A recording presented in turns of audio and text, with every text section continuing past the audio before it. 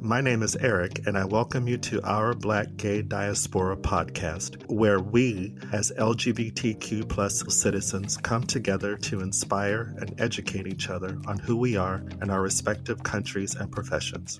Through topics and guest interviews, our Black Gay Diaspora podcast celebrates individuals making a difference. Loving who we love is not a choice. Being who we're meant to be can be. We are here. You are welcome. We are community. Hello and welcome to our Black Gay Diaspora podcast. Today's interview is with Sean Wallace, director of Arc of Triumph Arts Health Organization. He's also the founder of Queer Head Doctors. Welcome, Sean. Hi, Eric. It's nice to be here. It's great to meet you, and thank you so much for agreeing to be interviewed today. Oh, it's my pleasure. I found out about your project online and I just thought, wow, what a great idea. So I just wanted to be a part of it. This is a new community for me, and I think one of the gifts of social media, especially for me being outside of my home country, is being able to meet people like you. So yeah, it's really cool. Oh, fantastic. Well, likewise. Yeah. So to kind of center us where we're at right now, how are you feeling in this moment? You know, today has been an extraordinary day for me. I have been working on a project, Queer Head Doctors, and it was because of my frustration with finding therapy that was culturally affirmative in the LGBT sector in London. And today I finally got to the point where I could speak to some commissioners in the borough that I live in, which is a very powerful borough in terms of its delivery of services. I'm sure some of your listeners will be familiar with the borough of Camden, Camden Town. It's where Amy Winehouse lived, and it's got a lot of interesting history with the arts. And interestingly, it's where the Bloomsbury set. It's in the borough of Camden. And I'm feeling that things are dovetailing in the right way after a lot of frustration. Now, you mentioned affirmative. What do you mean by that in connection to therapy? What I have discovered in my years of going through counseling is that when one is in a vulnerable position, we don't always have the ability to kind of advocate on our behalf where it comes to the services which we already know are strained. And a lot of the counsellors that they have is funded by the NHS. It's free, well, through your taxes, you pay for it. Being that we're in London, it's a very multicultural city. I found it extraordinary that there wasn't more Black and brown counsellors when I went to access therapy. And the reason why I think that's important, because some people say, well, surely it's about the chemistry and everything is, and it absolutely is. And I have had white counsellors that have been fantastic. However, there are things that, when it comes to the intersection of race and sexuality, that it is nice to have somebody who can affirm your whole existence without you having to explain. I have found that you end up educating them, dealing with the post-trauma of Black Lives Matter and anxiety with COVID and so on. I want to feel that somebody understands my life experience. And so that's what the battle is for. To understand that the employment of Black and brown counsellors is very key for people who are at the intersection of race and sexuality. Thank you for that, because I know outside of our community, the collective LGBTQ plus community, I've had to explain to people that although we are a community collectively, there's still subcategories, and race is one of them. We do come with our culture and our ethnic backgrounds. And that's a bonus and a plus to have. I think it is to have the richness of your culture and your sexuality. And it's good to match with people who also have that, because I think you can take it to a different place. And again, in the world that we're in now, where there's an explosion of identity and identity affiliation post Black Lives Matter, where we have seen in the LGBT movements, I'm referring to something that happened recently in Pride of London, where the highest ranking official, who was Black, he left because he felt that there was no understanding of the issues that Black and brown people are presented with. So there's a heightened sense of we need people who understand our experiences. And simultaneously, there are a lot of organisations coming up who could do with a bit of support. So hopefully with Queer Head Doctors, I can match, because I have the ear of the commissioners now, and it took me a long time, and look, it's just the beginning, but at least I can match people, because we, with the lived experience, we know the people, basically. We deserve to be employed. Our employment is necessary in terms of the whole cycle of combating the inequity that we know exists. Unfortunately, it's not always the case, because some people feel that it's something that they want to protect. Now, to backtrack a little, what is your educational background? I went to a performing arts school in London. I mean, I'm sure you'll ask me about my family at some point, but I had a very strong and supportive family. But still, I felt that I needed to go out in the world and find myself, because you don't get that in a heterosexual household. You know, if you're gay, you want to find yourself and your surrogate family. And it was then that I thought, well, there's not much to this without education. So I did the Access course, and then I went on to do a BA in Communications and Media Studies. And what I always say is that I was so happy to do that at the time where it was queer ideologies were emerging. And there's a very key scholar who influenced a lot of people of my generation of the 90s, and that's Stuart Hall, Professor Stuart Hall. And he presented lots of ideas which were basically what we would say decolonialization now. I would say he's one of the forefathers of that. And that was when I really flourished. I could do a lot of things about identity, because like I said, that was emerging as a topic, gender studies. And so I decided to delve into what it meant to be a Black gay man. And I did a lot of writing on that. And then many years later, I did a master's in art policy and management. Can you tell me a little bit about the Arc of Triumph and how that project came about? In order for me to do that, I've kind of probably got to go a little bit more back into how I arrived back in London. Okay. So I'm going to cover that a bit, if that's all right. Yeah, of course. Once I graduated with my master's, I decided to go to Nigeria and start working at the family business, which was interior design in Abuja. My mother was there, stepfather was there, and I'm half Nigerian, half Jamaican. And so I found myself in this new city, Abuja, which was and is very beautiful. It was modeled on LA, and it has a kind of rolling landscape, hills and so on. Very green, and I loved it. And I was really kind of Eurocentric before. So when I went there, it was very much an eye-opener. I worked in my mother's show, and then I branched out doing arts things, because I noticed how wonderful contemporary African art was. And all I'd ever heard of was more of the ancient art, or what we call antiquities and so on. I was like, wow, look at all this contemporary stuff, which you didn't really see in London in the 90s. So I had this big old grand idea that I was going to really champion contemporary African art, and I got money from the bank, and I thought that I was really onto something. However, any art business is very difficult to get going, especially when you've got to kind of promote it and give it a platform as well. So what happened as a result of me losing money, because I brought stuff in from contemporary art from Nigeria to London, I set up this event called Narrativity, which was a pop-up before pop-ups really became known. And I just went to venues and said, can I just have it for 2 days and do an exhibition and an event and, and a launch and all of that all at one. And so that was good. And I did about 3 of them, and it was really nice. And the whole idea was to connect the motherland with the diaspora. Mm-hmm. And I was flourishing because I had found out so much more about myself by going to Africa and going to Nigeria in particular. Before 1999, I'd never been. And that was incidentally when it became democratic, because before then it had military rule. I continued to do that. And then I thought, you know what?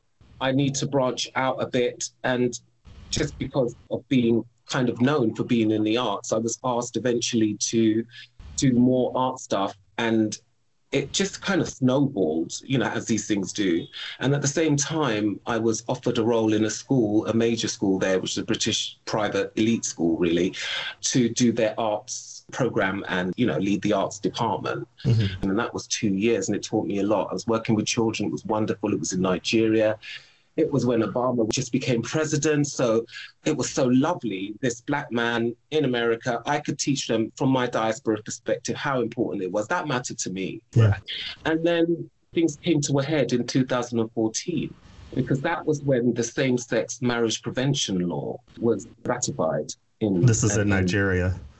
That's correct. Okay. While I was flying under the radar, all of that time I had wonderful relationships. Some of my most profound relationships were in Nigeria with people I'll always remember.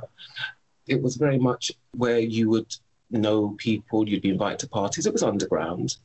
It worked. There was no public displays of anything and so on.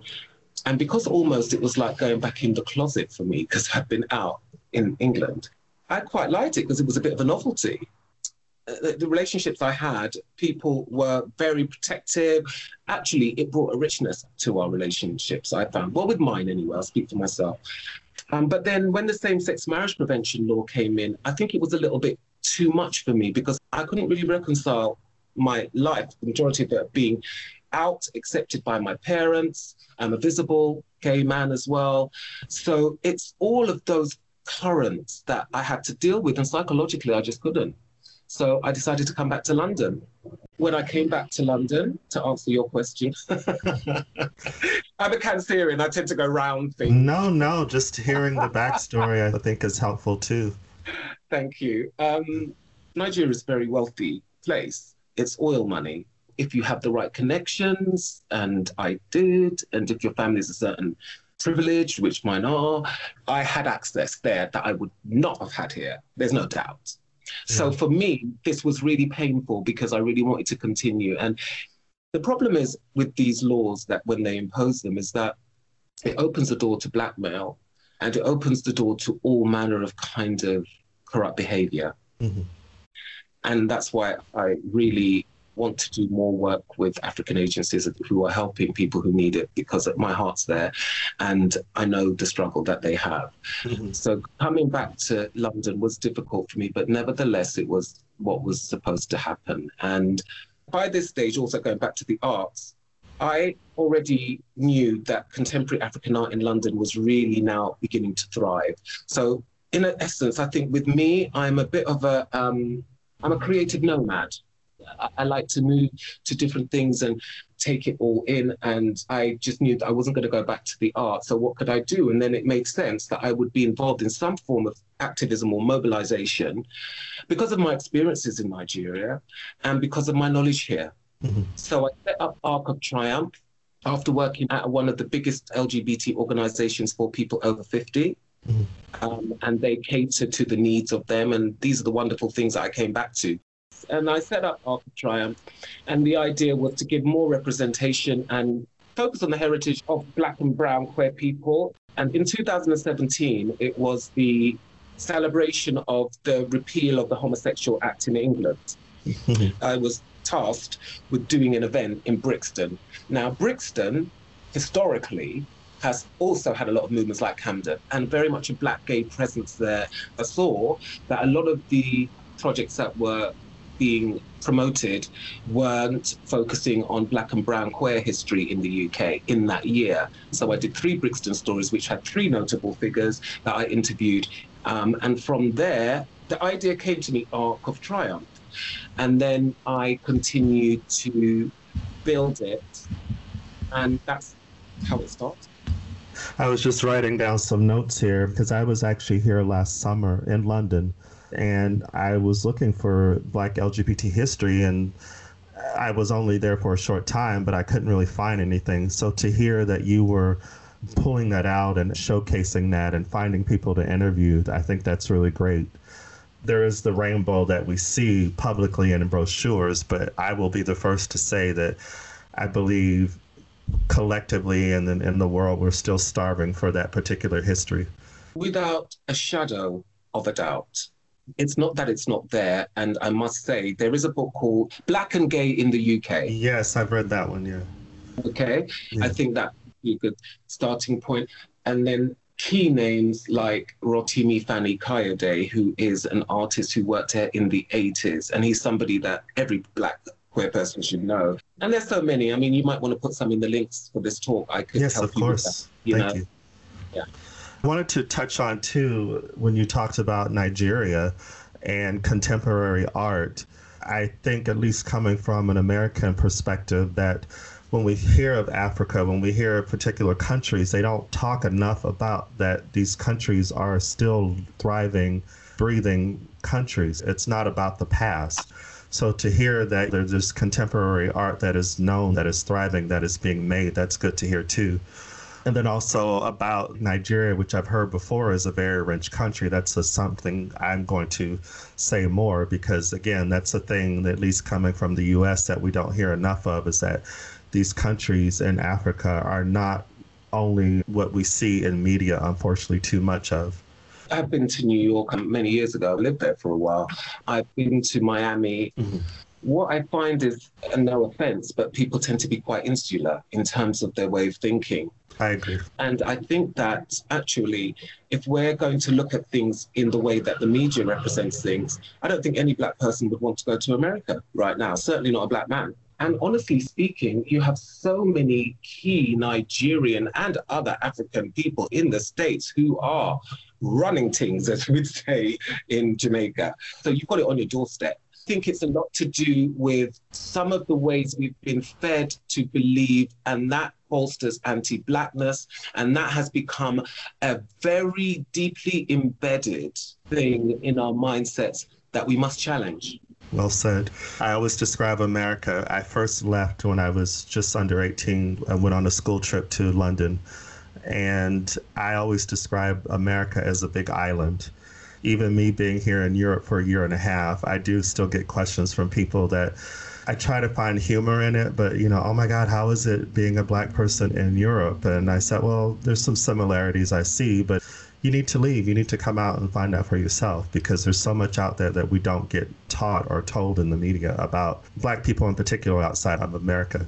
People have vested interests, and the media is biased in many ways. And what I do feel is that there are avenues for connection, like what you're doing, which is why I reached out to you, because when I did my master's, my dissertation was on how the internet would connect the diaspora for marketing, for commercial reasons, for all of this. And I remember at the time, I really wanted desperately to go to San Francisco to work at the Museum of the African Diaspora. It was very me, and also I like the idea of being in San Francisco.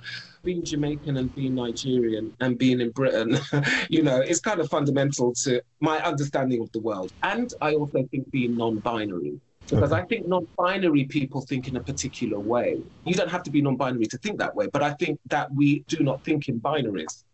I like the idea of all that collaboration, and like I said, being a creative nomad. I love the idea of the diaspora and using the digital technology to make links and to make money. I like that term, creative nomad. I'm going to have to remember that one. So you mentioned Brixton, you mentioned Camden. Are you originally from London? I was born and bred and buttered here. Okay. So what was that like for you growing up in London? The same as anywhere else when you're a minoritized figure. I mean, that's socially. My mother is from the Windrush generation. Do you know about the Windrush generation? A little bit, yeah. Could tell us a little bit more. That would be helpful, yeah. Well, that would have been a major wave of immigration from the West Indies in the late 50s, early 60s, actually mid-40s onwards. Post-war, let's say, and they really were invited to come and help with the war effort, to rebuild the country after the war. And being that Jamaica was what's it called? It's not colony, I can't remember the word, but anyway, it was part of the British Empire. Why you'll find so many black and brown people working in the public services is because those were the systems put in place post-war, like the transport system, like the National Health Service, and so on. I've spoken to people of my mother's generation, not necessarily my family, but people of my mother's generation who said they did not experience some of the things that people often talk about, like not being able to get accommodation, having problems with work, people abusing them in the street, which did happen, yes. There are people who didn't have those experiences, and there are people who did. And the major narrative really are the people who did have those experiences, where you'd go to a home and the famous thing is no blacks, no Irish, no dogs. It's a good symbolic reference to the kind of mentality in racism and the way that we were dehumanized. Growing up in the 70s, I remember on one occasion, I was coming home on the train, and I remember the National Front, which is like the EDL, which is an organization that believes in white supremacy and also don't want immigration. I was in the train station and they were marching, and I just remember running through that station to get on the train because I was so afraid, because they were shouting slurs.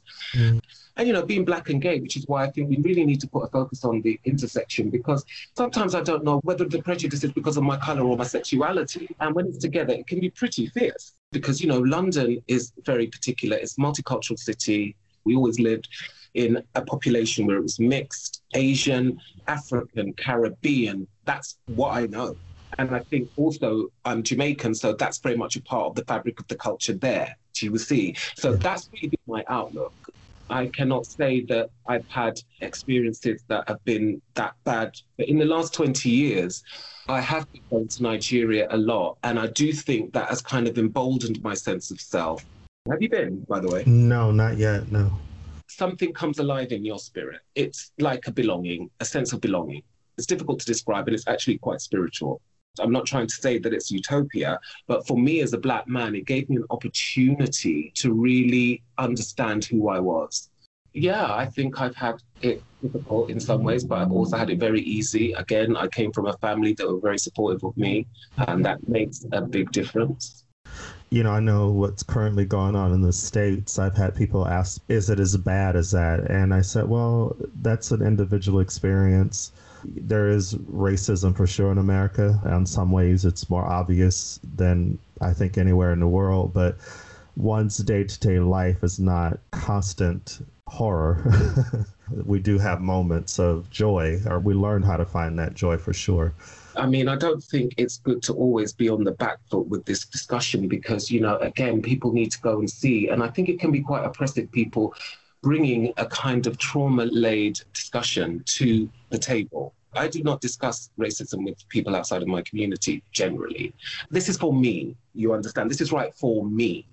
This is not a topic that I like to recycle because I feel that for me, again, everybody's different. I feel that I want to move forward from some of the trauma that we've been saturated with. Yeah. I love how this younger generation talks about trauma and our emotions underneath all of this. I think that's important. It's good to be aware, but I think you said saturated in it. I don't think it's healthy either because I don't think it brings about hope in some ways, which I think is important. I agree. You seem very measured and can tell a lot. I think I'm an artist essentially, and I see things in a bit of an abstract way, and I can see connections. And for me, I could notice that while all of this was going on with the George Floyd and everything else, everything about me was accelerating. My speech, it was just going forward. And I don't know if that was a way of my body or my spirit just wanting to just run away from everything. Because my partner kept on telling me, you know, Sean, this is not like you. And it was during this time. And I saw it as a mania, a certain form of mania. You know, with our minds, everything starts there. So there must be a point at which I say to myself, okay, I got the information now, and I'm going to work in a way that is right for me to manage this information overload. I like that. So how was it you growing up in a multicultural home, being Jamaican and Nigerian? I loved it. I absolutely loved it. I mean, you must understand that I left school in 1984. I would have been 16, 17. Okay.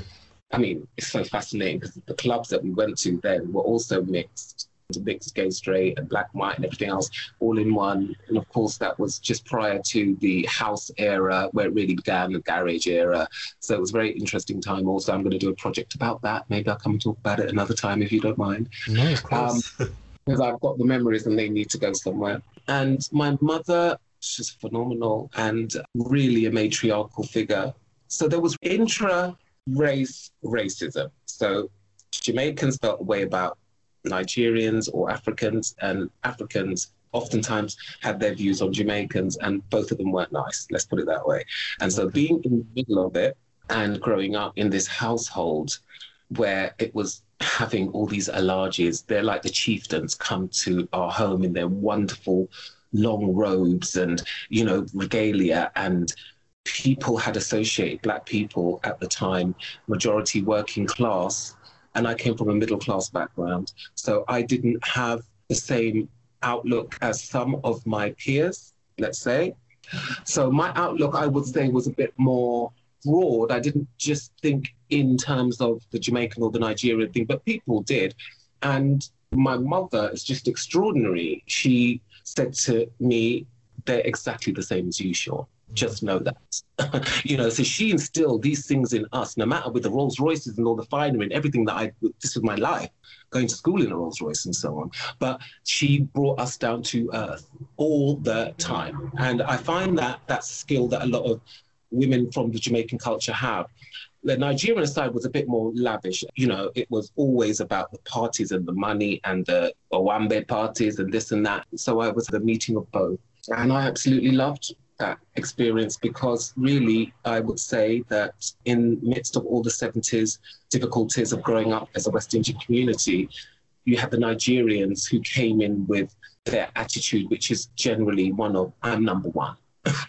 You know, I know people might find that sometimes to be a little bit jarring, but actually we needed people like that to kind of give Black people a sense of aspiration, for us to connect in ways that were actually business, because a lot of business went through the Nigerians because they brought a lot of money into the country, and they were spending in Black businesses as well. So there's the things that people don't talk about. You know, when you have a certain mindset and a winning mindset, you're going to go out there and you're going to win. And that's exactly what I found from my Nigerian brothers. Business that I've done in Nigeria has just been marvelous, because they have an attitude of can do. That sounds a bit on par of what I know of the Nigerian communities in the States. I'm from Arizona, which, as far as a Black population, is small compared to other major cities, but going to places like New York in particular and seeing these thriving communities. I think it's really important. My sister has built an empire of schools in Nigeria. She's another major figure. I saw her build it from scratch, from nothing. And now she has built an empire with these schools, and it is amazing to behold. These stories I will write about at some point, because I think of it as being really important in terms of aspiration, and especially with young women and young Black women, what's possible and what's possible in Nigeria and other African countries. So in being gay, I'll ask a little bit later about Nigeria, but when did you become aware of that part of yourself in your childhood? Pretty much, I think I knew when I was 5. And how was that within the family or in the community? It was more about just the idea of being different and kind of working on that. And that was a kind of insular process. I was very, I'd say, visible at that age. And I think gender is constructed, and we fluctuate between both. And especially when you're younger, in my view. So it was when it becomes hormonal at 14, and then you want to practice, or you at least want to explore, or you would want to know more about, you know. And when I was at a certain age, became a parent. This is over the age of 18 now, and as in most families, it's not really discussed until you're ready to discuss it yourself. It wasn't something that I needed to confront. And so my mother asked me when I was about 19. I just said no. And then she said, you know, well, if you think you are, if you ever want to speak to somebody, just let me know. Oh, that's amazing. I absolutely believe it's a blessing. And I think that's why it's such an important part of me, knowing that I have that blessing. I like how you, from the beginning, talked about the intersection of race and our sexual orientation, and then also with purpose. Can you talk a little bit about queer head doctors? I like that name. So when an idea comes to me, I know that there is a purpose behind it. Like when I did Narrativity, which was the event I did when I started to import the contemporary African art to England to do the events. And I called it Narrativity because it was narrative, a story, Tiv, which is an African tribe known for their warrior-like abilities, and graffiti. So I always had a purpose to my work. The queer head doctor came about just one day, just I was thinking about things, and then it came, and I thought, oh, I like the play on words. And I decided that I wanted to start doing some advocacy. Actually, you know what? I didn't decide. I think in life, sometimes you're called to do things, and if you listen, you'll follow. I was literally one day going to this hub that I used to go to in Euston Road, and I was going there regularly to do coaching and various things. And then one of the people there said to me, they are having a LGBTQ Health Matters forum, and it's about mental health. Actually, I was already going to the Wellcome Building, which is a famous philanthropic organization. They've got this huge premises on Euston Road, and I'd go there because it's a medical place. You can do medical research there. And so they have a library upstairs, and I was going there regularly. And I started to do research into the mental health of Black gay men in the UK. And what I found was that there was nothing recorded, even statistics. There were reports about HIV, sexual health, but not about mental health. This is very recent. There's nothing at all.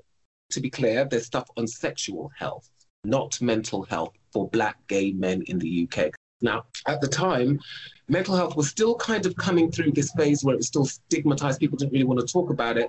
So going to a place like that was really important because I couldn't really go anywhere else. This was the place to go to for medical research. I mean, it absolutely is. So I was lucky enough to live 5 minutes up the road from it. So I'd be going there every day.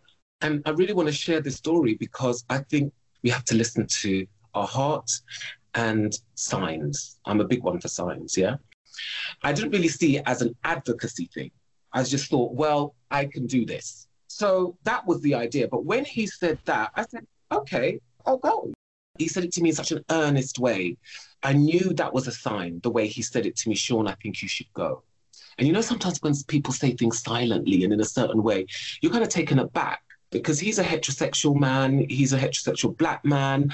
I didn't even think he would even know about that. Not being stereotypical, but I just didn't think it would be something that he'd take on board. But he was like, Sean, I want you to do this. You can do this.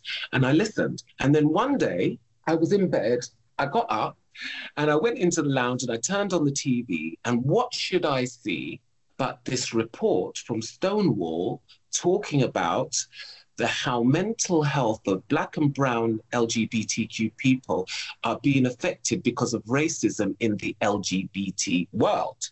Now, this was a significant report by Stonewall. I reviewed the report, I did a statement, I went to the place, spoke in the question and answer session. I wasn't invited, I was just part of the audience, you know, all that. But I knew that I had to make a statement at this thing.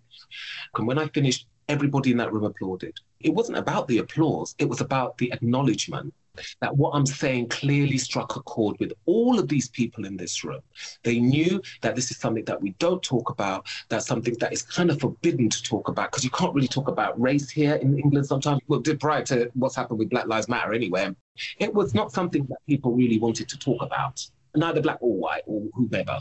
But where you're talking about deconstructing the fabric of racism, you have to go into the nitty-gritty and talk about actual what things are that are affecting things. You have to do that because anything that you're going to heal from, you have to go to the root. That response kind of bolstered me. And I don't know if I'm an activist. I just think that I'm an advocate. I don't have a degree in psychology, but it just started to ramp up. And that's what happened, basically. And now we're at the point where I'm speaking to commissioners. So it matters to listen to your calling. You don't always have to be from that profession. So I incorporated Queer Head Doctor into my projects because I'm still doing arts. I'm going to publish a magazine later this year. That's my heart. Yeah. I just want to do the right thing by my community. Yeah, when you reached out to me, I can still see the message on Instagram when you mentioned mental health, specifically with Black and brown men. And I don't know the background, but I felt it. And I think I felt it because I know for myself and my own personal experience, there's a need for it. There's a need for it on a personal level. There's a need for it on an academic level. There's definitely a need on bringing it out more to the public so that I think collectively we can reduce the shame of it. That's exactly how it works. And if we look at the stressors that Black people have to face, whether they're LGBTQ or not, that alone is reason enough. You don't have to have a mental health dilemma to go for counselling. Actually, we're going to offer with Queer Head Doctor a route to coaching and a route to counselling based on an app which is going to be in development. And I'm dealing with psychologists, with IT people, with boards, with Mind England, which is the biggest charity. So I cannot just have you concentrate on my queerness if I'm going for counselling when you don't understand my blackness. I need you to understand the whole of me. There is more attention for mental health for men, for mental health for Black and brown people. And like I said, when I was young, and when I did speak to a counsellor, that changed my life entirely. I remember coming out of the first session that I had in counselling and literally skipping out of that room. I felt like I was floating. So much of the baggage had come out of me. There were things that we don't know that are going on in our mind that make us project certain things out into the world. And the world gives you what you give it. And if you're not in a good state of mind, which you're not going to be if you've been rejected from your family, if you're rejected in the LGBT world, that's what you're going to feel is your lot. And this is where counselling unravels that. I agree. And I feel like although the LGBT movement is since Stonewall 50 plus years, I feel like in what you're sharing that we as Black queer people, we haven't captured that yet. And so hearing stories like yours, I love how you talked about you trusted your gut, you trusted your instinct, the universe, and said, there's a need for this. Even with this podcast, it came out of frustration because being for myself here in Europe, and it's the same in the States, where I look up Black queer men and the first thing that comes up usually is pornography. I was like, why? Because we are so much more than that. And I feel in the mainstream community, and maybe in some ways amongst ourselves, we focus on that more than we focus on our mental health, our emotional health. I love the way you've said that. I agree. You see, it's such a difficult subject because I know that when I was 20, challenging subject, it's not difficult, it's brilliant to talk, and it's brilliant to talk to you. Because I think this in itself is a sense of therapy, to be fair, just to be able to connect with somebody who, what I'm saying is not alien. I think when I was 20, I would have behaved exactly like the 25-year-old. They have now been able to do personal branding. And a lot of that personal branding, because of the internet, they're able to use it with OnlyFans and all these different devices. And I definitely would have jumped on if I was that age. I'm definitely certain. Especially in a world that's post-AIDS, but you can have PrEP and things like that to manage. And there's ARVs. There was no ARVs back in the day, so all that to consider when it comes to sex. So for me, it's about understanding that your personal currency doesn't just lie in your sexuality. Can you repeat that again? Your currency? Your own personal currency and your sovereignty. Your personal sovereignty does not lie solely in your sexuality. You will only ever be a one-dimensional person if that's how you view yourself. And if you view yourself that way, you will view other Black gay men that way too, because that's just the way it is. I never did. And that was a lot to do with Nigeria as well, because they couldn't really be elaborate or project their sexuality so much. When we got together, we did things that were really wholesome, and we really valued our humanity. But I just think they think differently anyway, because they didn't have gay liberation. Gay liberation brought a lot with it, but then it also focused a lot on gay, you know what I mean? Mm-hmm. And I think some people, just think, oh, that's all I am. No, you're not. You're a human being with all of your colors and shapes and sizes and everything. So that's all I'd say. I never want to come across as somebody who's a sexual purist or something like that. I don't know. I'm not. But I just feel that I'm only ever seeing us represented by outside people, especially, and even sometimes by ourselves in that way. And I want to see more. That's all. And I want to see love as well. See, love is the fabric of it all. Yeah, you touched on something that I wanted to ask when you sent me your bio yesterday about why is it that more of us aren't dating amongst each other? And do you think that's because of perceptions of self, or maybe even needing therapy to kind of work through perceptions of self and desirability, not just sexually, but socially? Well, you've said it right there. You've answered the question yourself. And what I would say is that I look to the States to keep my mental health afloat as a Black gay man. Because first of all, there were all these great writers, Joseph Beam, all of the people, the founding fathers of the movement, James Baldwin, my God, all of the role models that I could find that were out there and that got publicity were from the States. So that really helped me.